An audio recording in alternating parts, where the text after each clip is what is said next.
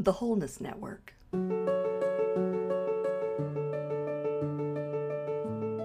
Awaken to the reality of wholeness.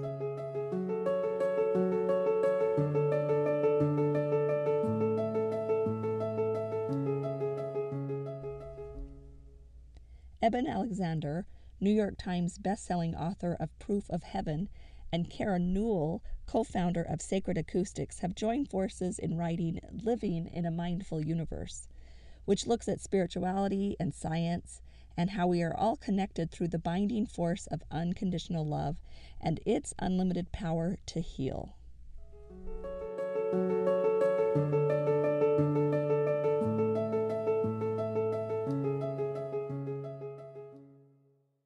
So tell us a little bit about how this book came about. Well, this is very much about a journey of discovery about the nature of reality and consciousness. So just having an NDE basically just wakes you up, but it doesn't answer all the questions at all. In fact, it generates a tremendous new range of questions. And this is, a decade out from my near-death experience. I'm working in collaboration with scientists around the world on the nature of consciousness and the kind of extraordinary shift that's coming to the scientific world. And Living in a Mindful Universe is the effort that Karen and I made to try and bring some of this profound, deep science and shift in the scientific perspective to the world, but also it's written for the individual journeyer. So a huge part of it, and much of this I'm grateful to Karen for providing, is a tremendous amount of practical guidance and tools for people to live their lives based on these lessons. So Living in a Mindful Universe is really a two major parts, showing that gigantic scientific revolution that's going to change this world without doubt to a more peaceful, loving, harmonious world than the one we currently live in, but also with a tremendous focus on tools for the individual, sacred acoustics, differential sound frequency for going deep into transcendental states of conscious awareness, and learning to live from the heart and to live the life that we came here to lead. And that is, I would say, Karen has been a tremendous source of wisdom and knowing to me about the role of the heart and heart consciousness, and so it really was something we had to do together. How is that in the 10 years? How has the reception changed? Has there been a change? The whole world is shifting. Okay. The world is shifting very dramatically. The scientific world is, of course, my world. That's what I'm used to, and I realize that. Even in the last year and 2 and 3, there's been tremendous progress compared to prior years in terms of understanding all this. And a lot of that is covered in detail in Living in a Mindful Universe, where we talk about the scientific models of consciousness, filter theory of the brain, the metaphysical idealism, which is the notion that the entire universe is mental. That comes out of the world of quantum physics. And that has a tremendous amount to do with understanding where this is all going for all of us. And so that's why I think Living in a Mindful Universe is such an important book for our times. But it is kind of a snapshot of where the world is now. And because it is so advanced in blending science and spirituality, it really points to where we're headed over the next few decades. So what's your opinion as to why there's a change in the consciousness? What's bringing that about? Well, I think a lot of people are awakening, and Karen's a perfect example of somebody who didn't need to have a near-death experience at all, but has grown into tremendous wisdom through a prescribed lifetime of very passionate, conscientious attack on the questions of life. Why are we here? What is our purpose? What is the meaning of all this? And where is it headed? And I think that these questions have not been very well addressed previously, and certainly bringing science and spirituality together is crucial for answering those questions in a very robust fashion. Do you think it's important to know where we are going, or is it more about where we just are right now? Oh, I think knowing where we're headed is crucial. If you just look at where we are right now, it appears very confusing. Although I will say, in very strong terms, there are literally hundreds of scientists around the world who realize the truth of this book, Living in a Mindful Universe, and where it indicates we are headed over the next few decades. Wow. What we're really trying to do, though, is empower the individual. You know, me personally, I'm not really interested in what scientists tell me how the world works. You're an art person. Well, because they're just they have their ways, Right. and often what they say is true doesn't fit in my own life. So the idea, and scientists have a very wide range of opinions. And it surprised me. I didn't pay a lot of attention to science until I met Eben and we started working on this book together especially.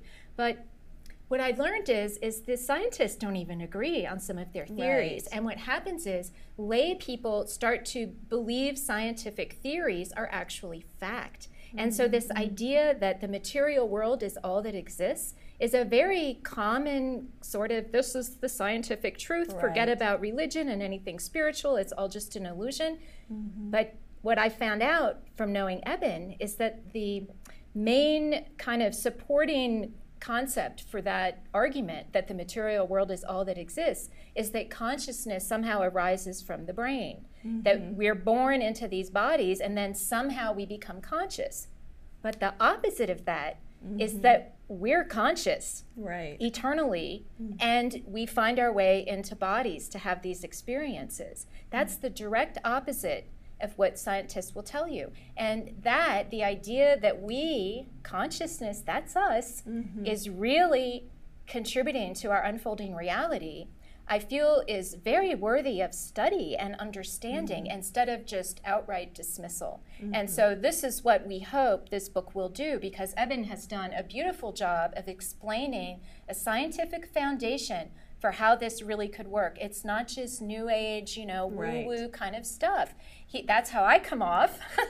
That's how I come off. But he has this amazing scientific foundation that really pulls all of this together in ways that people who are, you know, more secular or believe in science as a pathway to truth, they will find that that is in this book in spades, because we cover that scientific foundation in any woo-woo kind of topic we bring up. Woo-woo is the new right on. I'll say, I used to say, what's wrong with woo-woo? Right? We say we're trying to just move up to woo, and then we'll go. Yeah, and not, Woo and squared.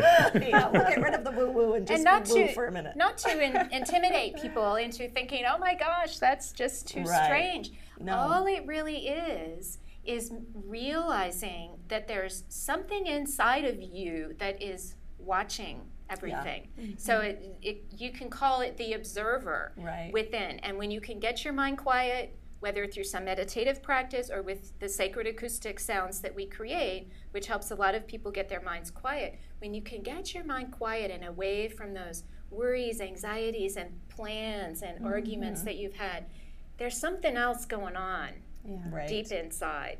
And it really is a personal responsibility for each and every one of us to understand how our inner psyche works. We're all unique, but we're all contributing to this whole. We don't understand how the mechanism quite works yet, but neither do the materialists understand how the brain creates consciousness. So we're kind of at a tie right now. Nobody's ahead of the other person. And certainly the brain activity, as Eben would tell you, correlates with certain activity, but it doesn't necessarily cause certain activity. So if a certain neuron flashes in the mind and suddenly you're in love, you know, a materialist science would tell you, oh, that's just pheromones and this and that. But what if it's your spirit that's in love and then the brain reacts with those particular pheromones? It's just flips everything. Correct. Well, one of the things that Michelle's done that I love is she's created a class about the four bodies: the physical, the emotional, the spiritual, the mental. And to only focus on two things, the physical and the mental, really ignores half of who we are. And so this integration, that's why we love these discussions and what you're sharing. Really, that integration of it is the mind, it is the body, but it is the spirit, and it is the emotion. That is the wholeness of who we are. We have to really look at all and that's another aspects. way to bring in that masculine feminine polarity, because physical and mental are masculine. Those are, we talk, we see our bodies, but emotions are a little more mysterious, and spiritual is even more mysterious. But by ignoring them, we're just living in masculine energy. Right. We're completely out of balance. Yep. So good. That you guys are both doing amazing things. Thank That's you. wonderful. Thank you.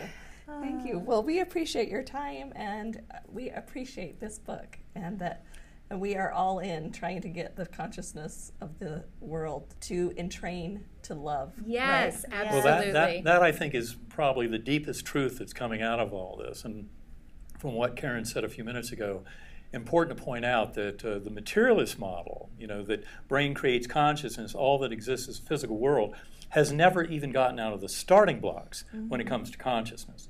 And so it's not as if the materialists are even with the idealists. Right now, much more of the scientific effort is realizing that materialism should have died off 80 years ago with the advent of quantum physics. Yeah. And it's only in trying to get to a deeper understanding of properties like contextuality, which is the fact that the mind of the scientist doing the quantum experiment has a very deep, powerful effect on the outcome of the experiment. You cannot pretend that it's all some cold mechanistic system going by the laws of statistics. It's very heavily driven by mind. In fact, placebo effect, something that's been in medicine for more than 50 or 60 years, and it's actually been around thousands of years, but placebo effect is a perfect example of mind over matter. And that's where our book and a lot of the modern science is going on this, is realizing that consciousness is fundamental. And what it really does is returns free will to the human soul in determining our course in life. And I think it's a beautiful gift to acknowledge the idealistic nature of the universe. And that, as you all have been hinting at and discussing, it's really all about love. That is the binding force that brings us all together. That's what near-death experiencers witness in this very powerful empirical process that's independent of your prior beliefs, of your religious systems, of your nationality, what continent you live on, what millennium you live in. And this is really about returning that power, the free will of human spirit, to humanity. And each and every individual can come to harvest that through the kind of lessons that we discuss in Living in a Mindful Universe. Not just come to harvest it, but be responsible for harvesting it. Yes. Exactly. Yes. Yes. We'd also just like to mention on ebenalexander.com, you can go there and you'll find a free email course, a 33-day email course that includes major concepts from the book and also samples of the sound files that we're talking about.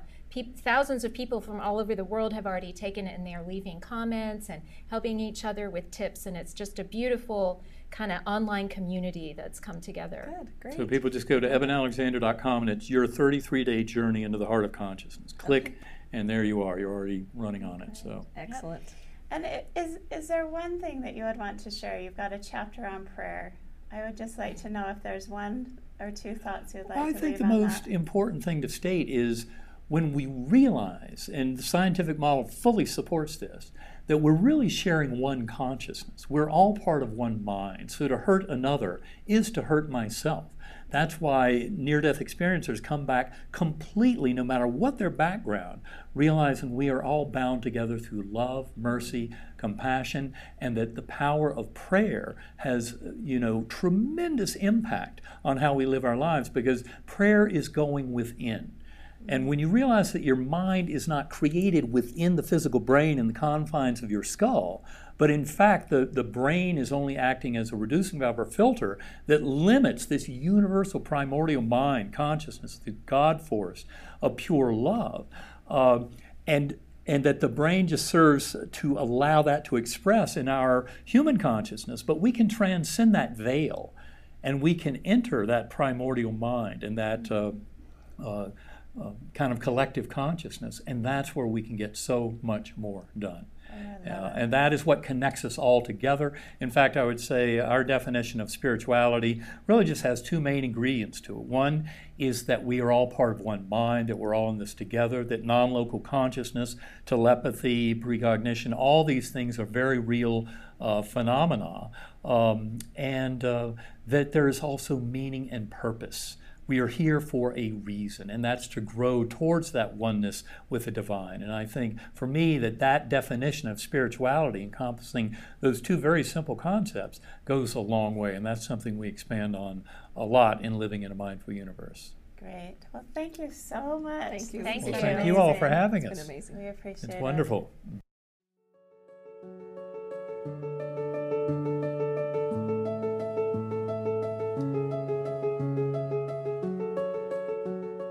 Thank you for listening. Join the community of knowledge and growth at thewholenessnetwork.com.